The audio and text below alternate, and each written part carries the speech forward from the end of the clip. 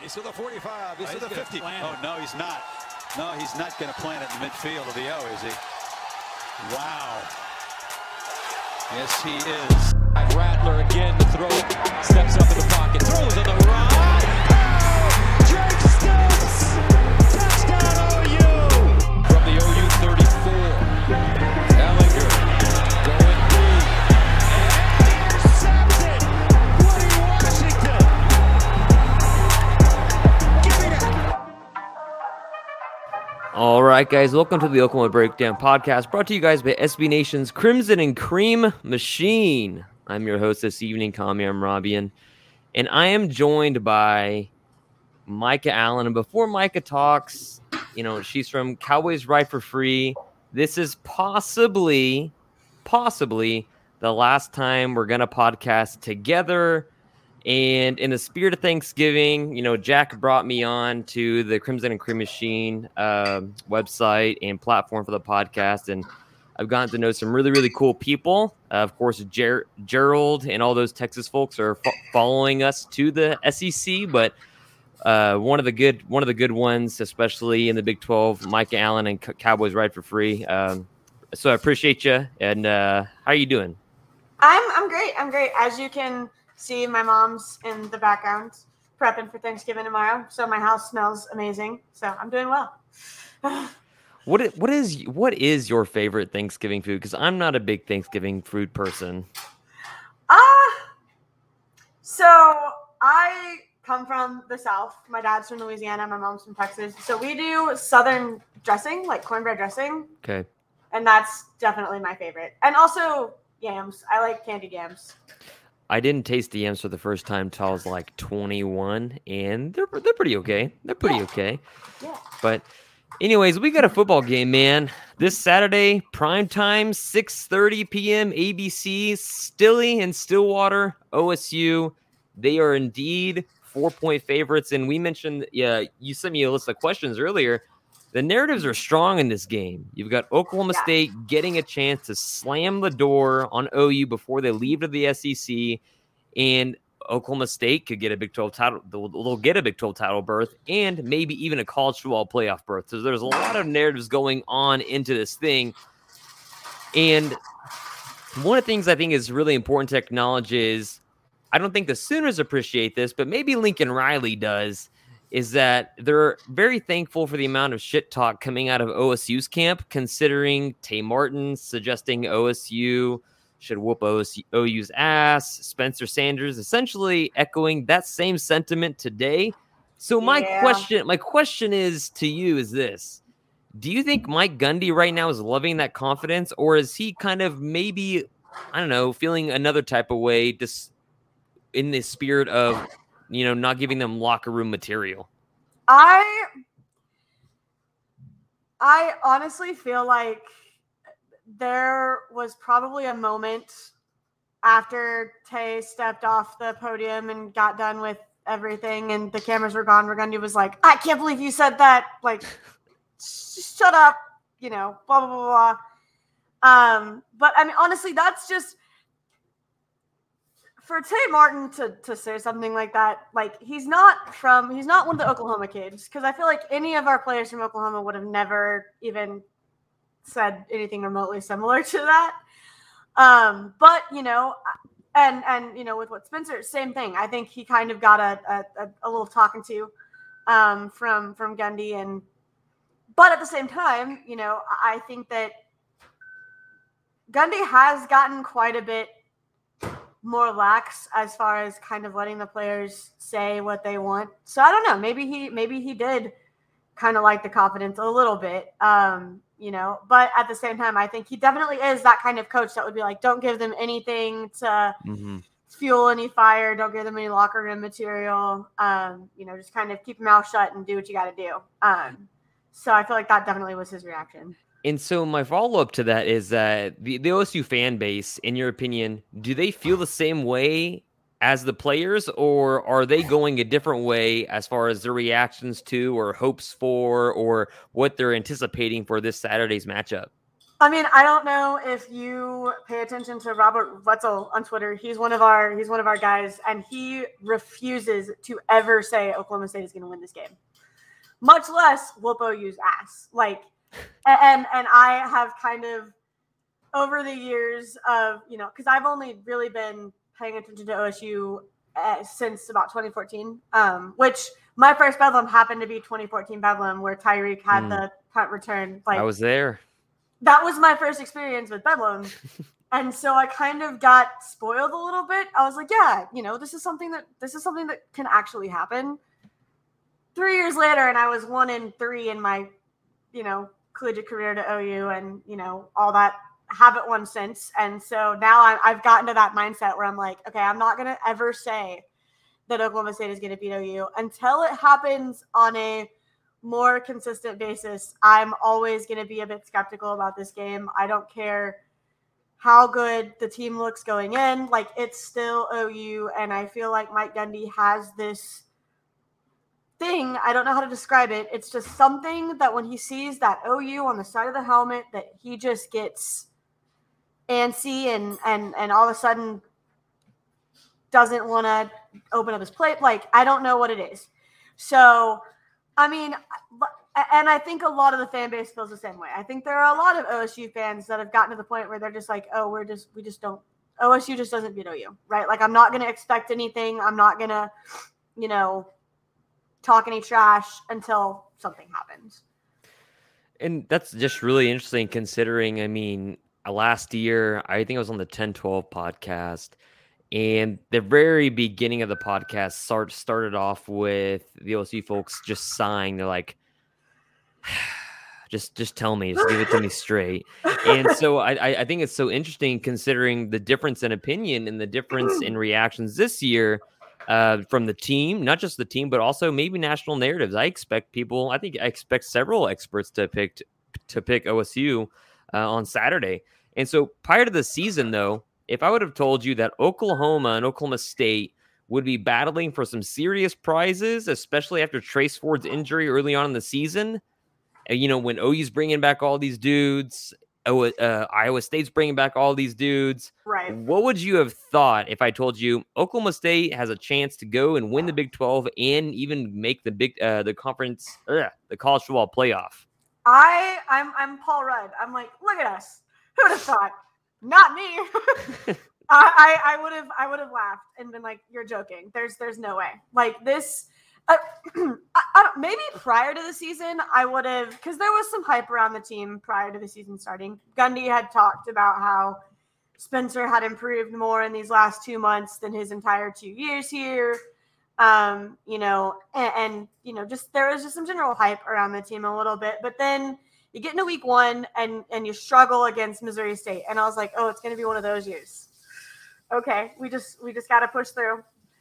And you get to a point where you kind of just are like, this is what this team is, right? I've accepted it. And then all of a sudden they start doing what they should have been doing. And you kind of start to be like, okay, there's maybe something here. And then now, look at us where this team is headed to a Big 12 championship. And I'm thankful, I think that this is not, it's one of those things where like, you don't expect it to happen, but when it does, you're elated, right? Mm-hmm. Like, right. And so I think that's kind of where the fan base is at right now. Like, as well as me personally, I think the fan base is just very grateful, and it's one of those things where it's like maybe Gundy knew what he was talking about a little bit with what this team could be. And so you might have known this, maybe not. I'm sure you probably did. Steven and I got the pleasure of talking to Doug Gottlieb way earlier this season. I think even before the season even started. And Doug was on some painkillers because he had some knee surgery. Oh gosh! And he said some words, and we were talking about OU and Texas exit from the Big 12 to the SEC, and he was clearly still pretty pissed off about the entire ordeal. And so I've got a few questions about that. In your opinion, do you think Bedlam should still happen? Because like even Mike Gundy today said, I don't think so, or something along to the effect of that, or he doesn't think it will. Do you think Bedlam should still happen despite OU moving conferences? I don't think it should happen every year anymore. Okay. I think that there's something that it loses with no longer being a conference game. I don't necessarily think that it needs to be a thing every year. But, there is something really fun about Bedlam, and this rivalry has something to it that not a lot of rivalries have. And I think that there's an importance to Bedlam for the state of Oklahoma that I think needs to be kept. So I don't know if that looks like, maybe every, 2 or 3 years or, something like that, or keeping it in the other sports, maybe, making OU, Oklahoma State's opponent for the SEC Big 12. The basketball thing. Yeah, whatever it is. Yeah. Keeping baseball going because OSU dominates that rivalry of baseball. And I think it needs to be preserved in a form, just not in a every year playing a football game format. I don't think it's necessarily needed. And it's just interesting because between Texas and Texas A&M, there is so much more hate between the Aggies and the Longhorns than there is between the Cowboys and the Sooner fans. I mean, even though it's a yearly thing, OSU, they talk about all the other amount of national titles they have, which they do. I mean, they have several. They're typically much better in basketball than the Sooners. They have a lot of other sports that they're good at. Of course, the state of Oklahoma. It's the state of Oklahoma. We live in the South. Football's king, so that's what gets paid the most. So that's what people pay attention to the most. I could get on board with an every 2-year or 3-year thing. Definitely don't want it to turn into like this weird Nebraska where we take a 9-year or however many year hiatus, because that's just weird. Because again, it's like it's the time of year where you go to the gym and you see a guy with his OU hat on or his OSU hat on, and you just kind of look at each other and you kind of just like nod and you understand what the hell is going on this weekend. And then the entire week after, you look at that same person and kind of tip your cap to that person, which is just really, really interesting. Conversation at work, Yeah. So I think it's something that certainly doesn't need to be done away with. Doug Gottlieb said, Doug Gottlieb, and I'm going to cuss because, I mean, like, you can cuss too, by the way. This is an explicit podcast. Doug said, fuck OU, no.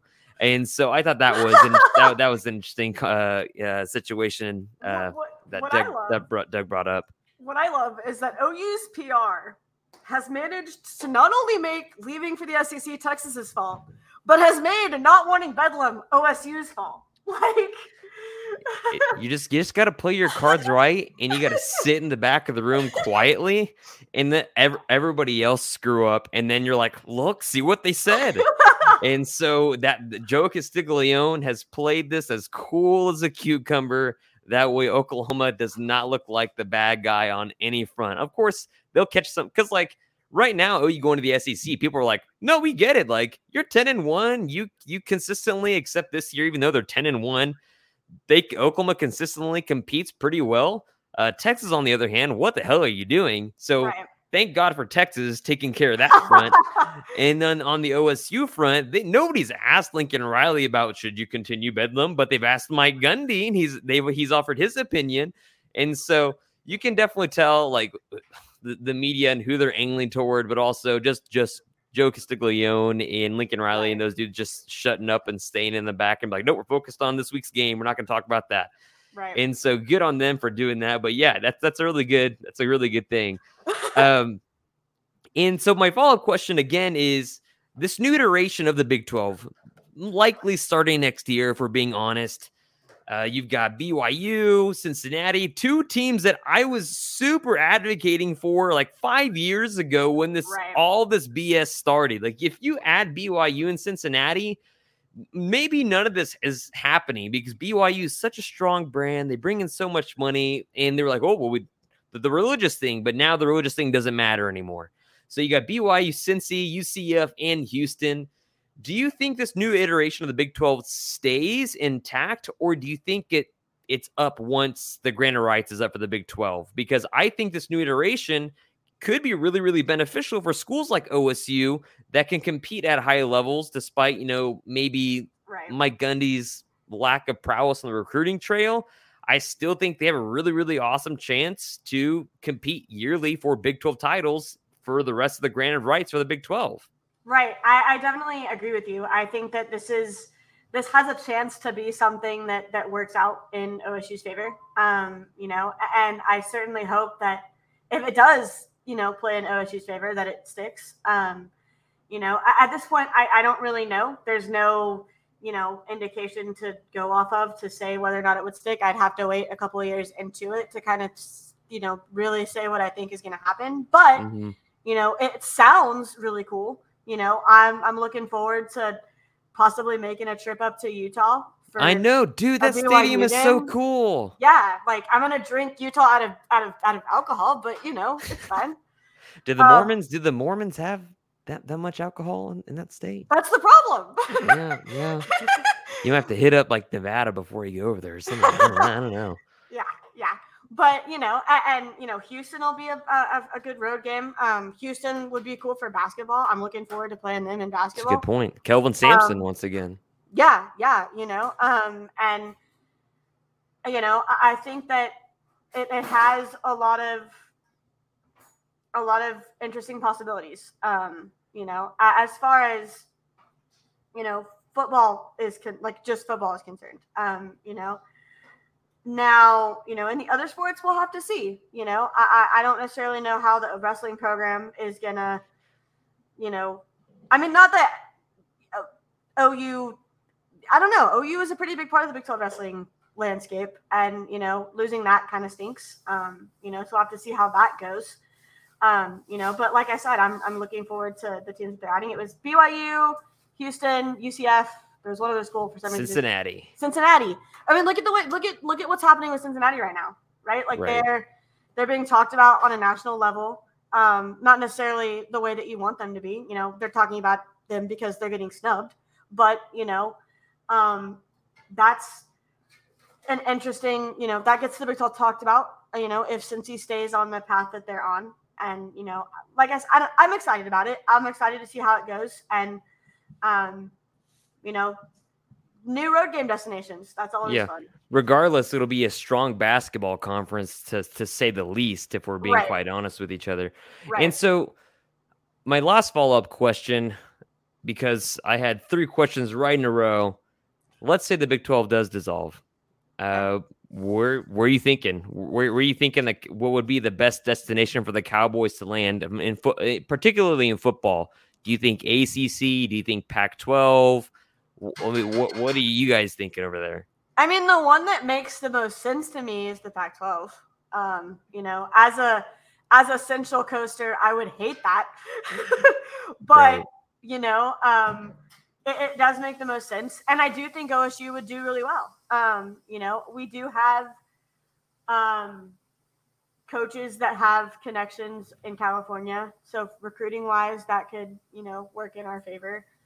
And I like I said, it just makes the most sense to me, right? And but at the same time, I'm not insanely picky. Like if they end up in a Power 5 conference, I'm happy. And as of right, like they're basically only chance to end up in a Power 5 is Pac-12. So I honestly think that's kind of what you have to go with. Right. And I also would I would want OSU to become a really big thing. That could be fun. The battle of the black and orange OSUs. Like I would want that to be a huge deal if we went to the Pac-12. But and again, there's lots of really awesome road trip possibilities in the Pac-12. I think either Power 5 conference that Oklahoma State could end up in, whether it's the ACC or the Pac-12. I think Oklahoma State could really do some damage in either one of those conferences. I mean, in the Pac-12, nobody really takes football too seriously, and then you have suddenly Oklahoma State over here, which does take football seriously because it's in Oklahoma, and so they could compete yearly. I mean, like, you just saw what an above-average Utah team did with just simply playing good defense to an Oregon team that was way overhyped. And then you go to over east, the ACC, you have Clemson, and Clemson's starting to show chinks in their armor because, I mean, it's just, it may be the quarterback, it may be just they're not having a generational QB. They're having their own issues this year and they're growing pains, but I think Oklahoma State could do well there as well. So I'm really, really, really curious to see what that would look like on a national stage, because I think they could compete in both conferences. And so this is a game this Saturday where there's a lot of shoulder shrugs on what's likely to happen. It's evident in Vegas betting lines. It has the Cowboys favored by 4, right? And it started off at 3 or 3.5. What do you think the abated breath regarding this game can be attributed to? Is it just because it's Bedlam and anything can happen? Is it just because nobody really knows what to think of OU's offense? Is it because nobody really knows what to think about OU's defense in regards to Spencer Sanders? Right. What is all the pause about? Because it's not just from the OU side. I've seen a lot of pause from the OSU side, and part of it is because OSU fans, even when they're favored, you've seen them lose, especially in Stillwater. And so I can see that part of it. But what else is there to that? I honestly think it's kind of an all of the above thing, right? Like, I think that people don't really know what to do with the rivalry game. You've got Caleb Williams is going into Stillwater at night for the first time, and this is probably the biggest stage that he's played on so far. And you like you said, people just really don't know what to think about OU's defense or offense, and I think that definitely plays a role in that as well. These teams are just very evenly matched. Like, you have an OSU defense that is probably about to play the best offense that they've played so far. Mm-hmm. And you've got an OU offense that is probably playing the best defense that they've played so far. Yep. And that's just hard to, predict. That's hard to say what's going to happen in that kind of a situation, because it's no similar games have happened yet for either team. Right. And I'm curious I'm as curious as to see how this thing turns out as anybody else. So again, I think it's the fact that it's a rivalry game and people just really don't know what to do with rivalry games. It's Caleb Williams playing in probably the biggest game of his career so far. And just the teams being incredibly well matched. I think from a perspective of a really good defense versus a quite talented offense, So yeah, I think that's kind of the pause. Is just there's just so many different, like we talked about earlier. There's just so many different storylines that you're following. And to your point, Pick Six Previews on Twitter tweeted this out earlier, and they simply just said strength on strength. So it says Oklahoma's offense is number 1 in scoring offense, yards per play, QB rating, and second in the Big 12 in yards a carry. And then Oklahoma State on defense in the conference, they are number 1 in the Big 12 in scoring defense, yards per play, QB rating, and yards per carry. And so you're seeing the strengths of both teams matching up against each other. You've seen an OU defense that's been much maligned, and then all of a sudden, sometimes they just randomly just show up and play really well. You've seen Spencer Sanders play incredibly well. They dropped over 60 on TCU. I mean, not a lot of people dropped a lot of points on TCU, but you've seen OSU's offense play really, really efficiently as well. And so it's like, who's going to show up? Like which sides of the non-strengths of these teams, which side is going to show up, and how are they going to do it? And so we all know about OSU's defense being one of the best, the best in the conference, but one of the best nationally. Tell me about some of the integral pieces of that OSU defense that make it run, because we all love the flashy who scores touchdowns and all that stuff, but in the media we don't talk enough about who the best defenders are. And so, who are the pieces that make that defense run for Oklahoma State? Well, in my opinion, you can't talk about this Oklahoma State defense without talking about Malcolm Rodriguez. He is the engine that makes this defense go, in my opinion. Has just had a phenomenal year. And he's coming off some award snubs. And so I think that he's going to be just hungry to be like, you motherfuckers, I'm going to prove you all wrong. He's going to be looking to prove himself. And again, I think that, he deserved lots of talk for watch lists and just hasn't really gotten that. He deserved to be a finalist for the butt kiss, and he got snubbed. Yeah. I think we can all acknowledge that in the Big 12, that Malcolm Rodriguez totally just got screwed over.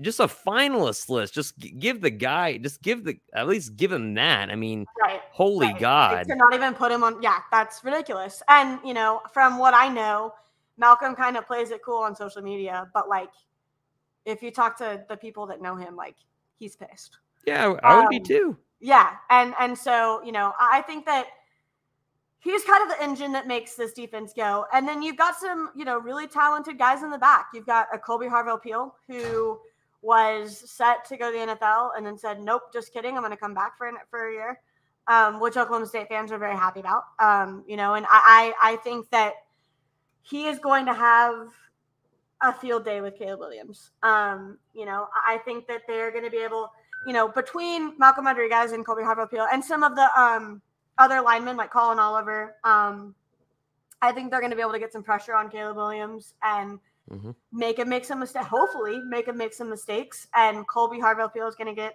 an interception, maybe 2. He's definitely capable of that. He's had, I want to say, 2 or 3 interceptions on the year so far. And then you've got Jason Taylor, who's kind of, he for a while, it seemed like every other game, or maybe even every game, he was taking it in for a pick 6 or a scoop and score. So he was very good at getting the ball and scoring, getting the turnover and making something happen out of that turnover. So, if Oklahoma State is going to win this game, I feel like they're going to need Jason Taylor to show up again and do what he does. So, those are kind of some big names, on this defense that have kind of made it go. Another just really big factor in the pieces of this defense is age. This is a really, really old defense. I say old, but I think they prefer the word veteran. Yeah, veteran defense. And, I think that has a lot to do with it. Jim Knowles he's in year 3? I think 3 or 4, one of the 2. Yeah. So, he's got every guy on that defense is somebody that he brought in. Right. And at this point. And so, it's guys that have bought into Jim Knowles' system. It's guys that have bought into what he does. And I think that they are, we're seeing the payoff of Jim Knowles, come to fruition, which I think has a lot to do with it as well. And I think it's interesting because one of the big things that you want out of a freshman quarterback, because you mentioned how this is Caleb Williams' biggest game to date. I mean, of course, the first biggest game is replacing Spencer's Rattler in the Red River Shootout, and in that big state fair, whatever. But that's a totally different atmosphere where you have half the stadium literally is in crimson, where now you are going to Stillwater and you're going to have a bunch of dudes with paddles and they're very close to the field. And it's going to, it's going to be a raucous environment. Right. And literally it's Stillwater called at night. Stillwater reason, at night yes. is not a fun place for an opposing team. It gets weird, man. It certainly gets weird. And one of the big things is that you want to get your quarterback, especially if he's a young guy, into a rhythm. And one of the best things that Oklahoma State does is this is what Iowa State did. This is what Baylor did. Oklahoma State's going to do the exact same thing, and they are the best defense in the Big 12 and likely one of the best defenses in the country. Is they're going to take away those easy throws underneath, unless it's like a swing pass, and they're going to take away those deep throws and make them throw intermediate throws with tight windows, and it's going to be a challenge. And so this OSU team is not necessarily privy to offense as they have been in years past. They flipped the switch, like you just mentioned with Jim Knowles. When they hired him, I was like, "Oh yeah, he's gonna turn over OSU's defense." And yeah, I was like, "Who is this guy from Duke? Like, we hired this guy from like what?" My foot is in my mouth, making me eat my own words. Yep. And we know Spencer Sanders. We know him. Right. He's been there for a while. We made fun of him, calling him Mr. Tumnus, and that's all fun. But who are the other Cowboy offensive players that Sooners should be aware of? Because we know about Spencer Sanders, right, but there's been so many guys that have come through and are now in the NFL or now somewhere else that we don't know much about. So tell me something about other guys other than Spencer Sanders on the OSU offense that Oklahoma Sooner fans should be worried about or just be aware of. Well, so you've got running back Jaylen Warren. He sort of had a coming out party in the Boise State game, rushed for over 200 yards, and has just been awesome ever since. I honestly don't think that OSU is in the position that they are if Jaylen doesn't turn it on. And so he's a name to watch out for. He did get dinged a little bit in the Texas Tech game, so I don't know how much that they'll use him. But they do kind of have a running back room built up a little bit. You've got Dominic Richardson, who is also fairly talented. I've liked what I've seen from him. And so that's another name. And then in the wide receiver room, it's Tay Martin, the person that we talked about earlier that was talking crap. But he's been fairly good this season. Dropped a couple passes in the Texas Tech game that made me kind of question. I'm like, dude, what are you doing? Like you have to catch that. You're a redshirt junior, I believe. Yeah, you got to catch that. But transfer out of Washington State, so he's got some experience. But at the same time, you are replacing Tylan Wallace, and how do you do that? Right. Like, how do you replace a Tylan Wallace? You don't. Yeah. And so, OSU's wide receiver room looks a lot different this year than it has in the past.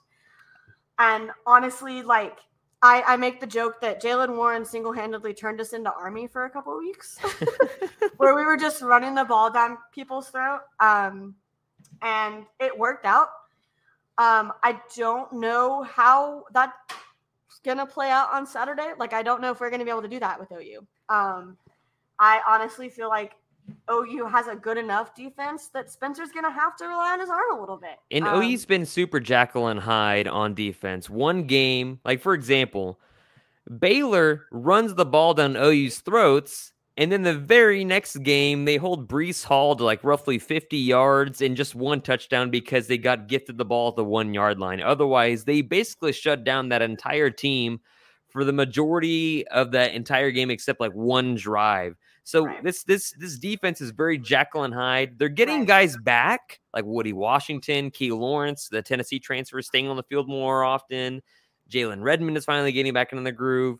And so it's just really interesting to see which OU defense shows up. So that's what really is like, that's why we're also like shrugging. Well, and it's on our side, it's which Spencer shows up. Right. Like, of course. There's literally good Spencer, bad Spencer. We would have been asking the same question if Spencer Rattler would have been starting. I wanted to be Spencer versus Spencer so bad.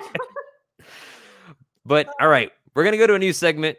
And I'm going to say we're just going to dish out opinions on each other's teams and just follow my lead, okay? Okay. I'm going to give you my opinion of Spencer Sanders and this Cowboys football team. Oh, God. I think Spencer Sanders looks like Mr. Tumnus and plays like Mr. Tumnus a lot more than he doesn't as an actual D1 quarterback. I think he makes some really, really immaculate throws and uses his feet really, really well, just as well as he does make really, really poor decisions and just really, really, just really bad decisions in general. I think this team, Oklahoma State, has a great defense. It's going to give OU fits on offense, especially with a rookie quarterback, a guy that hasn't played D1, a guy that hasn't played organized football in Caleb Williams since his junior year in high school. But I think this Cowboys team overall, their offense is not elite enough to where they can win by more than, let's say, 2 scores. I think Oklahoma's defense is privy enough to keep them in this game, but I think that Oklahoma State's offense isn't as hot as it is going to be. I mean, they haven't been really that great all year. They've had a game or two, an exception, but I think that their defense is quite outstanding. What's your take on OU and Caleb Williams? I have yet to see the hype around Caleb Williams. I don't necessarily doubt that he's going to turn into something. But we know that Lincoln Riley hasn't ever had to develop his own quarterback, like up to this point. And we saw when he tried with Spencer Rattler.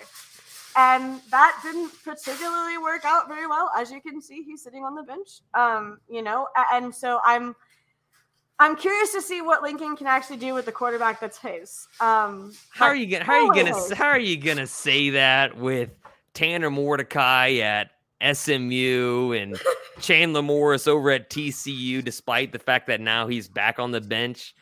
Like, I can see the Kyler Murray thing. Like, nobody needs to coach Kyler Murray. He just shows up and balls out. Like, his dad's a coach. Nobody needs to coach Kyler Murray. He's just one of the best.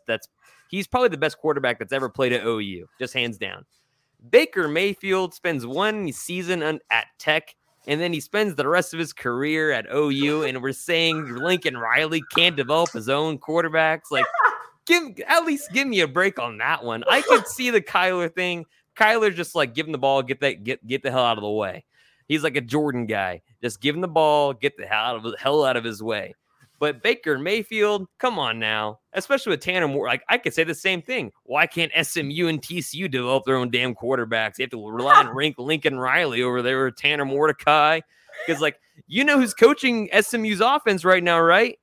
It's Lincoln Riley's brother. He's the offensive coordinator at SMU, coaching up Tanner Mordecai over there. So listen, it's like, I said why can't they do that? I said the first thing that came to my head. It didn't work. Anyways, continue on. I just wanted to pump the brakes on that. I've been hearing that too much. No, but yeah, I think this I said it on our podcast last week. I'm not or yesterday, not last week. I've thought this OU team was fraudulent all season. Like, I have not thought that they were as good as people thought they were. And if we're being 100% honest, I think they're a little overrated. I'm going to end up eating my words, but that's just what I've seen. I think it's a fair thing to say. Right. And I think that if this OU team is going to prove who they truly are, it's going to be how they play against this OSU defense. And, and I could say the same thing about OSU's defense. If this OSU's defense is going to prove that they're not fraudulent, then they're going to have to play like they have been and, do what they need to do against this OU team. And, I think that OU does have, I'm going to say something nice because I'm a nice person and I can't help it. OU has talented skill players. Like, OU has some of the better skill players that, have been tested with this OSU defense, right? And we sort of had this last year where we were like, this is the best defense OSU's had in a really long time, blah, blah, blah, blah. Like, we're gonna at least hold our own against OSU or OU, which, I mean, we did sort of. I don't remember what the exact score for last year was, but if I remember right, it was a fairly close game. Mm-hmm. And Mims ended up making us eat our lunch. And, I don't necessarily doubt that something like that could happen again. But at the same time, I have not seen anything from this OU team that makes me think, wow, that's the team that's going to, blow us out in Bedlam. Like you're not the only one. You're not the only one. Exactly. I'm not saying anything that not all of us are thinking. This game will not be a blowout on either side. Like I know that for a fact, which makes me want to vomit. Because I hate close bedlams. But at the same time, that's what makes college football fun. The sitting on the couch at the very edge of your seat, wondering what's going to happen. That's why we play the game. And this OU team, again, like I said, has not proven anything to me. Has not proven that they are not a team that OSU should beat. Honestly, I don't particularly have a problem with the way that with what Tay Martin said. I have a problem with the way that he said it, but I think OSU should very well beat this OU team.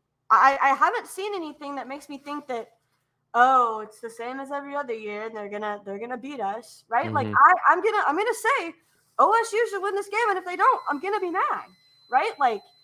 And so that's my biggest thing is OU just hasn't proven anything to me. Like, you almost lost to Tulane, my guy. Like you almost lost to everybody not named TCU or Tech. Yeah. It's been a struggle. You've been spending the past 2 or 3 years giving shit to Texas about losing to Kansas, and then you almost lose to them. Like, but guess what? Texas lost to Kansas again, and OU did not. So that's all that matters here.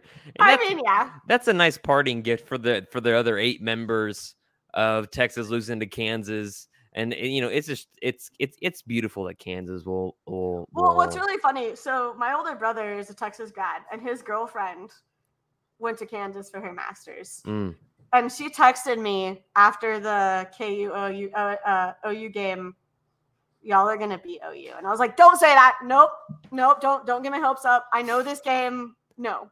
But I don't know. I watching OU this season.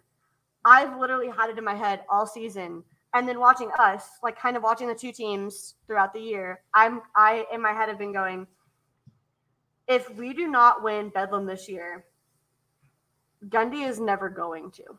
Like.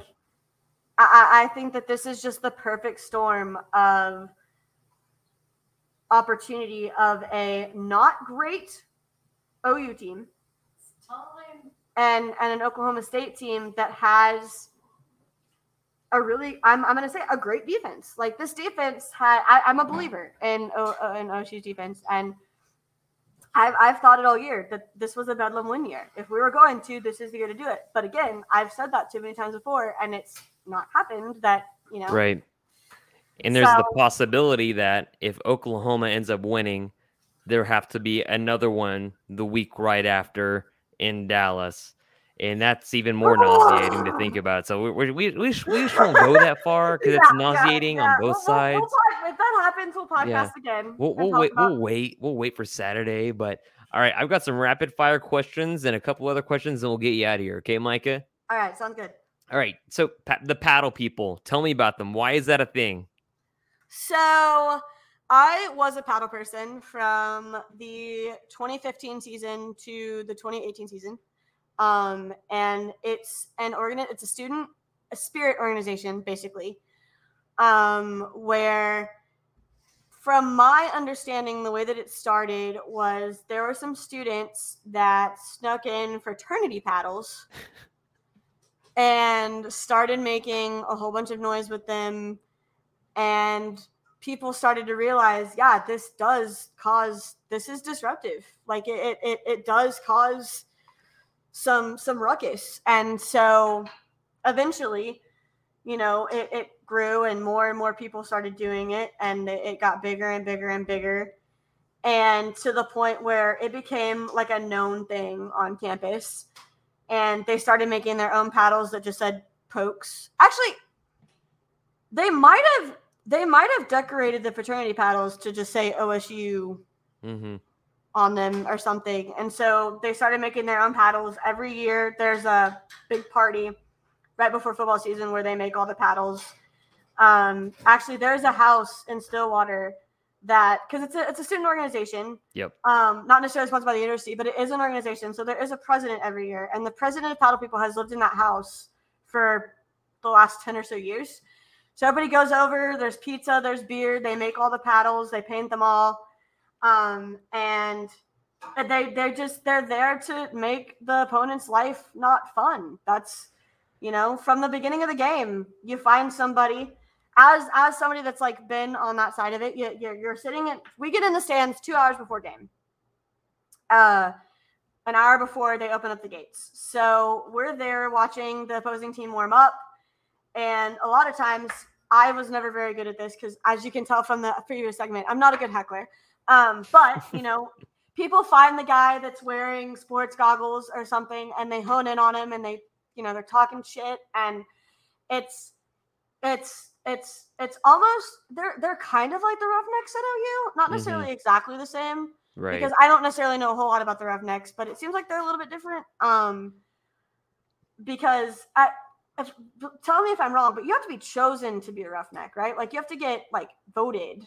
Yeah, there's a process of actually becoming a Roughneck, and yeah, there's a lot of that. There's a lot that goes into it. A lot of alcohol that goes into it as well. But yeah, I mean, Paddle People has just kind of been an Oklahoma State tradition for forever. So when the Big 12 banned artificial noisemakers, the OSU president and athletic director went to the Big 12 and said, listen, this has been a thing at OSU forever. It's like a part of OSU lore. Like, we need to keep the Paddle People. And they fought for them and got to stay. With the caveat that if there was ever a situation where, somebody got hurt because of a paddle, or Mike Gundy basically said that if there's ever a fan noise penalty, or, if we ever cost the team, we're done. Like, that makes sense. And I don't know, it's just always been kind of a thing. And, you don't have to, it's not necessarily a process that you have to apply for. You sign up and you pay dues at the beginning of the semester that they use to buy stuff for making the paddles. And, so Friday night in front of the Boone Pickens, all the Paddle People camp out to get wristbands to get into the game early, because one of the caveats of them not getting banned by the Big 12 was that they could not be affiliated with the university in any way, shape, or form, which means their seats can't be saved. So what happens is you camp out Friday night, you wake up at 6:30 or 7 Saturday morning. They give you a wristband that gets you into the stadium 2 hours early because you camped out. It's kind of like a reward for camping out. They give you your wristband, you go home, you take a nap. And you go back to the stadium 2 hours early. You sit in the stadium and wait for the game. And, it's fun. People wear costumes. Most famously, the Mesa, the Rudolph the Reindeer costume. God. I know that kid. What was funny is that I ended up DMing him. We were DMing back and forth, and we talked about a lot of different things. It was really interesting how I got to know this dude. He's a cool kid. It was he's a nice guy. He turned into a meme. He was a nice guy, just very unfortunate about how it looked on national TV. It was pretty odd. But part of me feels like it was sort of on purpose. He had to have known a little bit, right? But that's how it was gonna look. But anyway, yeah, that was really funny. And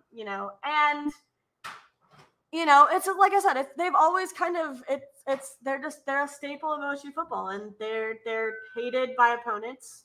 They have some other opponents. I've noticed this. Have some other opponents put up big tents or big structures in the way so the Paddle People can't paddle on the padded the sides of the stadium walls? It was Baylor. That's who did that. Baylor, and I think at some point Iowa State might have, but yeah, there definitely has been situations like that where, actually, I think that was part of me. The way the stadium works is the Paddle People are on most of Paddle People, from what I remember, was on OSU's sideline, but I could be wrong. Yes, no, always OSU's side. And so that might have been just a make misconception, but that has happened before, where tents have been put by opposing teams in places where Paddle People are supposed to go, and you're like, what do you do? And it's interesting because I feel like over the years, Paddle People's space has shrunk and shrunk and shrunk. Mm-hmm. As the layout of the stadium has changed, as they've moved where the student section is, as they've, I feel like Paddle People have gotten less and less space. And part of that might be opposing complaints. Like part of that might be opposing players or opposing ADs being like, listen, you need to do something about this. And their way of doing something about it without kind of making it a problem is, okay, well, because this is the way that we have to move this certain section of the stadium, Paddle People can't have this section anymore. Yeah. Makes sense. And we're taught to be very polite to reporters and things like that. If a reporter's in the way, we're taught to very politely be like, please move. If a paddle gets dropped, you're supposed to very kindly and politely beg the person to give it back to you. And then the rest of your wall turns to you and goes, you let the whole team down because you're not supposed to drop the paddle. That's like a big thing. And it's they've had to adapt and, things like that. Like originally, how they did it was they had shifts where you camped because someone constantly had to be there, like from Thursday morning or from Friday morning to Saturday morning. Somebody had to constantly be there. So you took shifts. Well, now I see. They've decided that it's just going to be Friday night. If everybody camps Friday night, we'll give you all wristbands. So now everybody just camps Friday night. But it's grown into a really big organization. I want to say there's like 300 or 400 people in it now, to where you have to take turns. Like you don't get to paddle every game anymore, which I mean is kind of a bummer. But at the same time, it's awesome that it's grown that much. It's awesome that many people want to do it and have that much school spirit. I've gotten on ESPN a couple times from being in Paddle People, and I would have professors on Monday. I'd walk into class and be like, they'd be like, so I saw you at the football game on Saturday.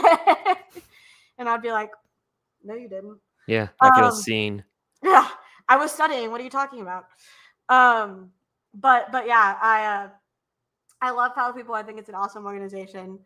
But yeah, the history of it is kind of just some fraternity dudes, probably some alcohol.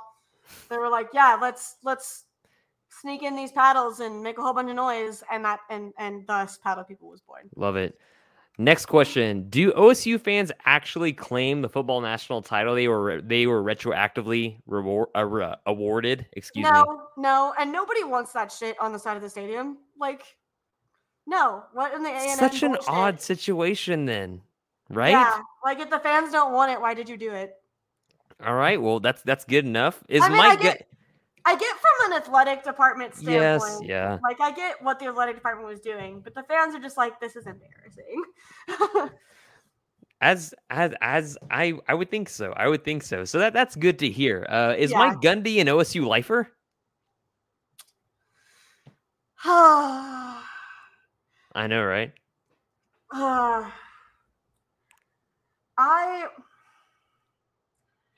Yes.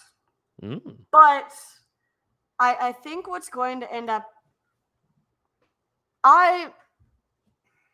what I don't want to happen with Mike Gundy, because of, honestly, like as much as there are some issues with Gundy, as much as there are some things that Gundy has done that made the offseason at some points not what it should have been, this past, not this offseason, but the last one, which everything that happened with Chuba and, that whole issue and all that stuff, like ultimately there's a lot that Mike Gundy has done for this program. Mm-hmm. And I'll tell you what I don't want for Gundy. I don't want a Mack Brown situation for Mike Gundy. I don't want him to overstay his welcome. I don't want him to get to the point where it's a, situation where, he becomes, he sees himself. What is the quote? Something like, don't stay long enough to see yourself become an enemy or something like that. Yeah. Like, I don't want that to happen for Gundy. It's out of the idea that loyalty can kill a sports program, like kind of similar to like Ben Roethlisberger and the Steelers. Like he is actively killing that team by staying there for like 20 years. Loyalty can be too much of a killer, as you saw with Mac Brown, as you saw with Philip Fulmer at Tennessee. There's a lot of people. But at the same time, I feel like it's in Gundy's heart to want to retire from OSU. He's an alum. He wants to retire coaching his alma mater, right? Where he was the quarterback. And, but, there has been things that he's said lately, things that have happened lately that make me think that maybe he's sort of gotten to the point where he's done coaching, right? Like he's sort of fallen a bit out of touch with the kids, and he's sort of not necessarily all into having to recruit kids and having to, that aspect of coaching. He's got, his youngest son that I feel like he wants to see grow up. That's right. And so I don't know. Either way, it wouldn't shock me. It wouldn't shock me if Gundy sticks it out and retires at OSU, and it wouldn't shock me if after this past contract is up, he's gone. Interesting. Interesting. Once, because his youngest, I believe, is a freshman at Stillwater High right now. So, he might stick around for his son to finish high school. And, once he graduates and decides what he's doing, retire and be, live on his ranch, hunting turkeys and, doing what Gundy does. Take the Stoops route. Wait till your sons graduate, then go ahead and just get out of Dodge. That makes sense. Right. All right. Last question for the hot takes for the rest. Some rapid fire. Who is your favorite Sooner of all time? And it does not have to be football related. Okay. I'm gonna look up.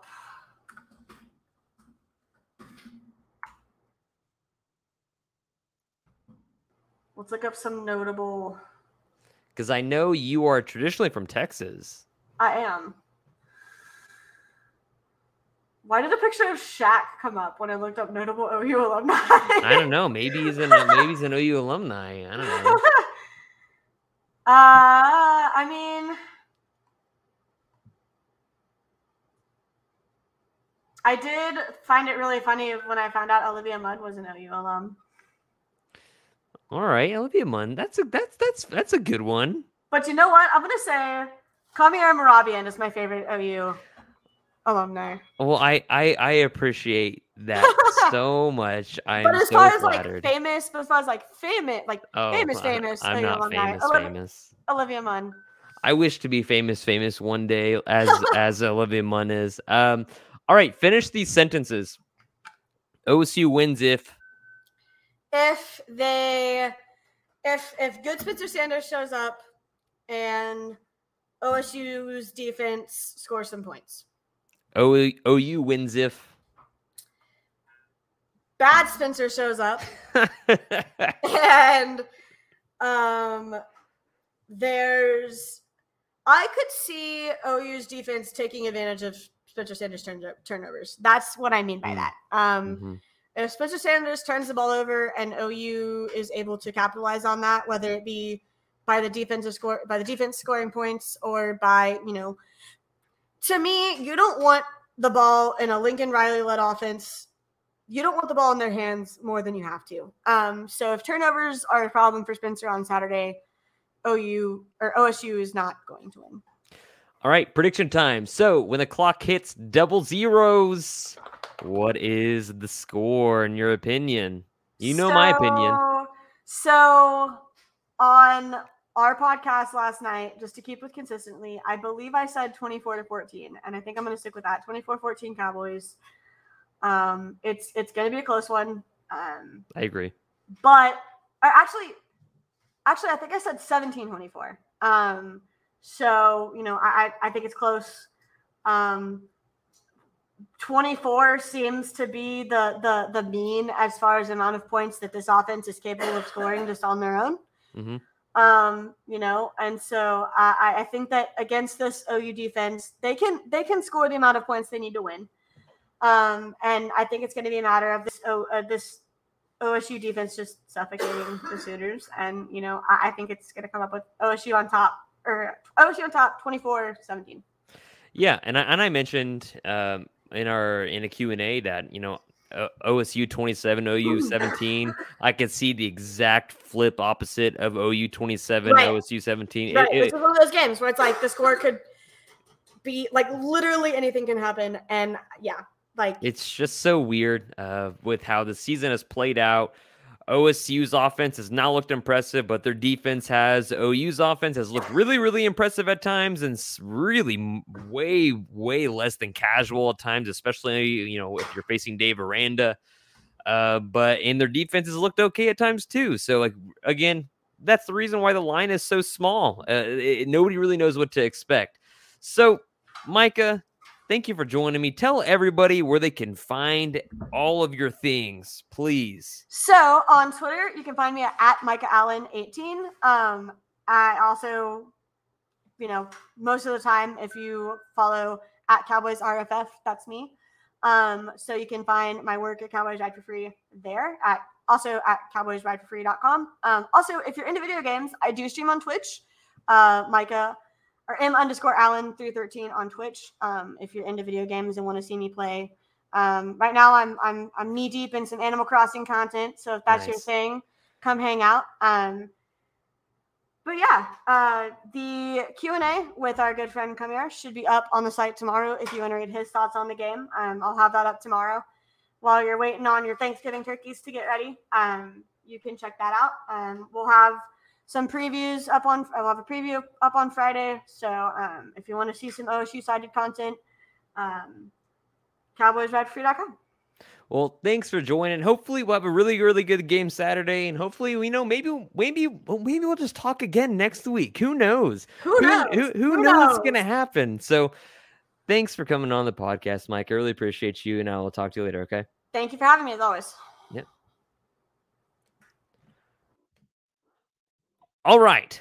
So now that Mike is done, we've got some questions. We've got some tweets. I've got some questions from Twitter. I've got some questions from Discord. I've got some questions. I got a text and they wanted to be anonymous.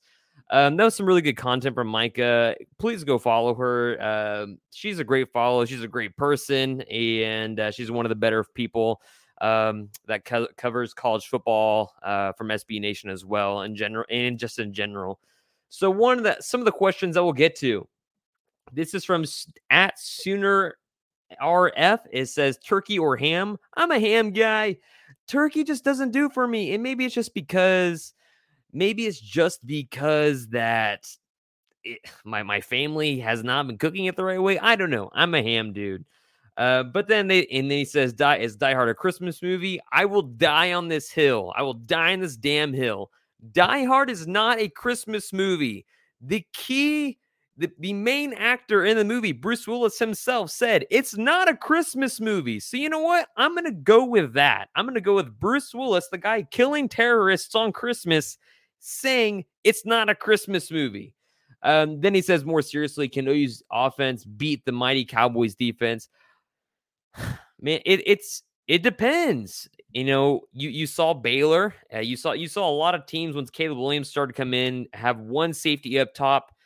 And then Dave Aranda says, no, he's going to keep two safeties back. And that Baylor front six, front seven, they just punished OU's offensive line. And they really just kept Caleb guessing and throwing into tight windows.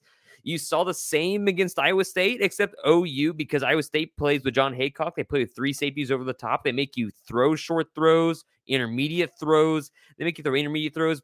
But they left OU, leaving them, honestly, out to run the ball. And so OU was able to run the ball. So, that's the thing. Is OU going to be able to run the ball well with OSU's defense out there? I don't know. Andrew Rame, apparently, according to, I think Josh McCuistion mentioned it, said that Andrew Rame might even play this week. I think Lincoln Riley said it.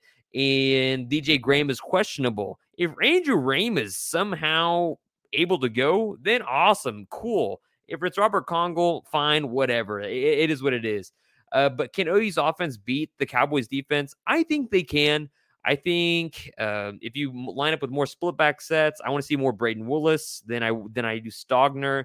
Stogner's just, it's not it, man. He's just having a bad year. He's just, it looks like he's just totally not in sync with Caleb Williams, whereas Braden Willis, Jeremiah Hall, those dudes are. So I think Oklahoma's offense can do some stuff. In the chat over here that we've got going on the stream, Josh Burr says, who's done more for the program, Gundy or Patterson? Whew, Patterson all the way. I think there's no other answer. Gundy, to be fair, has done a lot for that program and keeping them at that level, at that level consistently until recently. But he did it for a long time. He took them to the Rose Bowl. They beat Wisconsin. Andy Dalton, those years, he's done a lot for that program. Gary Patterson all the way.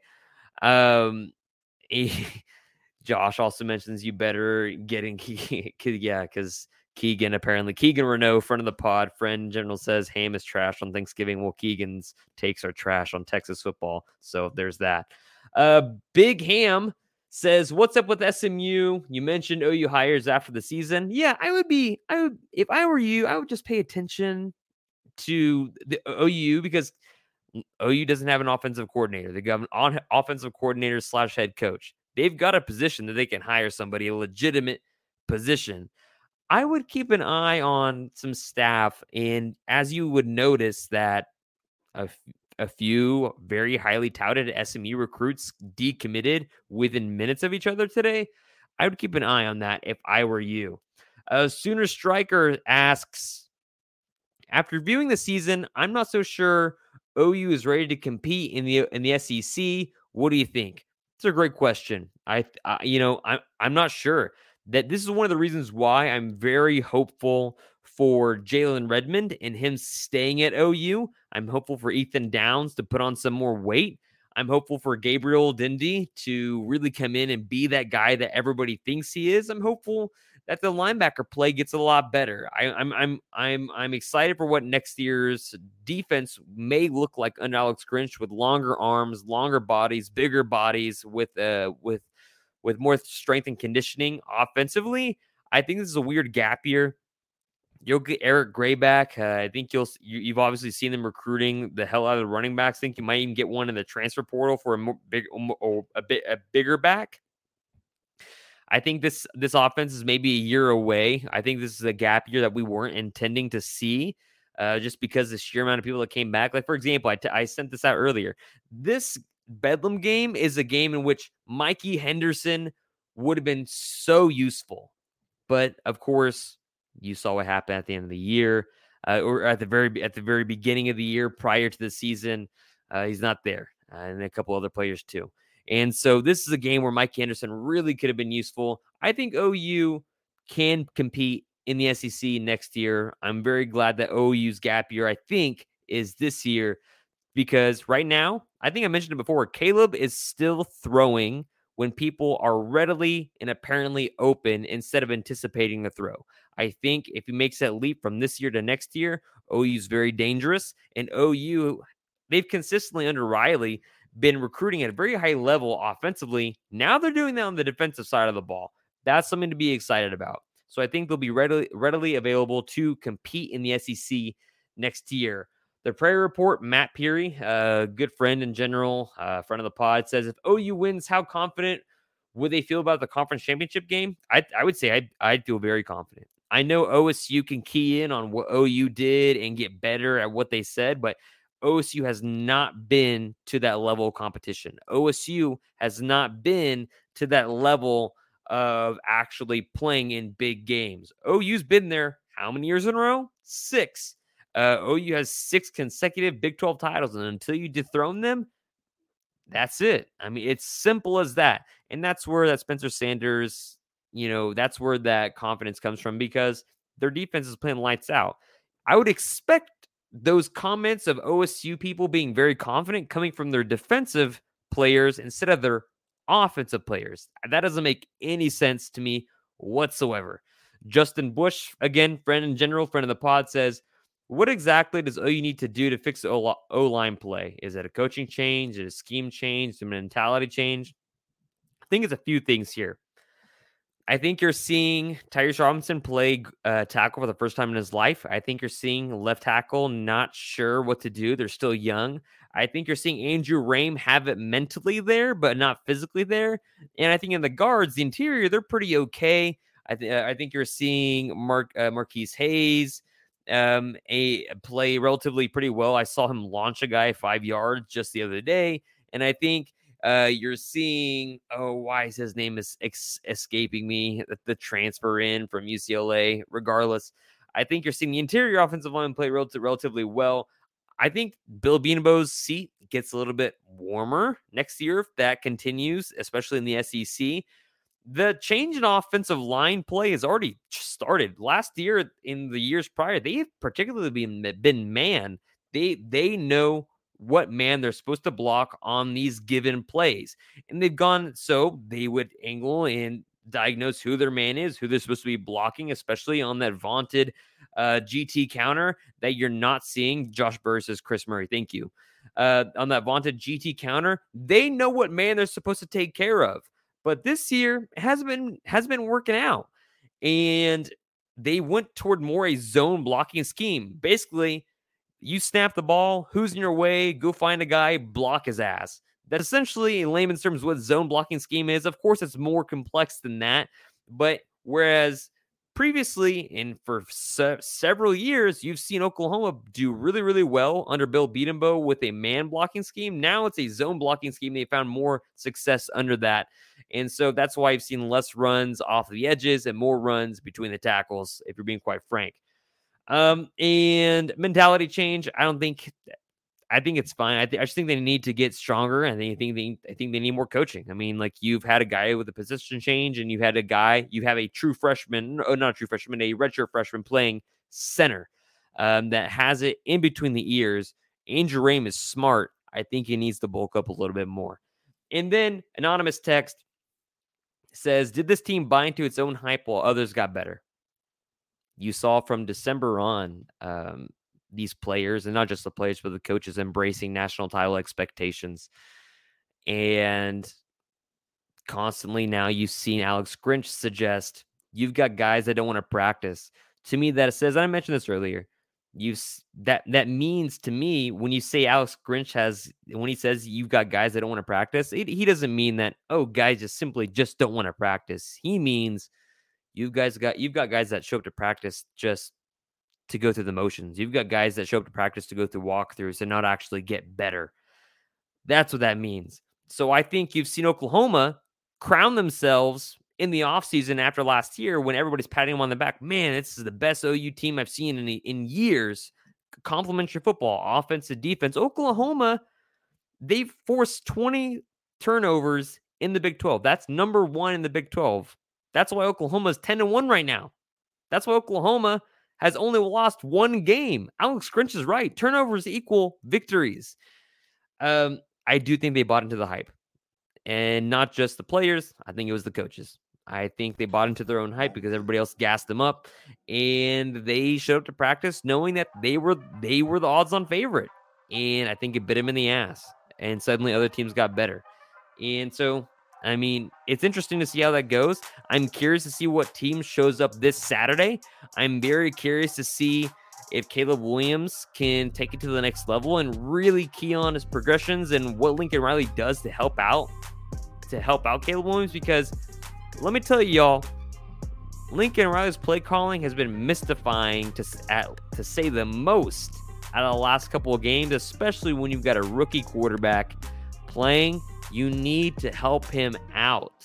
And whether that's throwing on first down and throwing to open up the run, whether that's just running and just getting what you can, throwing in some weird formations, I don't know what it is, but he needs to be helped out. And Lincoln Riley needs to help out his quarterback, because if Lincoln Riley gets that in, and if they, even if it's a diamond formation with Eric Gray, Kennedy Brooks, and one of your H-backs, and you've got I don't know, Marvin Mims and Jaden Hazelwood, or Marvin Mims and Mario Williams on the other side. I don't know, but you need to dial up something else that can help out Caleb Williams to make his time more successful, and you need to utilize his legs more, in my opinion, because that'll make this offense far more dangerous because he has a pocket awareness. Now, you might not say that after he fumbled it in the end zone and Anton Harrison's carrying the ball out the end zone to make sure it's not a safety or a touchdown by the other team last week against Iowa State. But Caleb Williams, still what you want about him. He's got one hell of a pocket presence. He understands what his pocket awareness is. He's got poise, and he's got big playability, whether that's with his arm or with his legs, and it's only going to get better. I'm excited for a game this weekend. I'm excited for a Bedlam game. Don't know what it's going to look like. Oklahoma could lose just as simply as they could win by single or double digits. I have no idea. Guys, go ahead and follow us on crimsonandcreammachine.com. There are a lot of stuff dropping daily. Follow us on Twitter at CCMachine. I'll be tweeting out this weekend's game. You can follow Jack, who's at a concert right now, at J. Larry Shields. You can follow Steven, who's busy at work right now at OE Updated SB. You can follow me at KMRobbie and CCM. I'll put the Discord link in the bio of this podcast description, whether you listen to it on Spotify or Apple, iTunes, or whatever else. Thank you guys for listening, and thank you guys for tuning in. Check you guys later.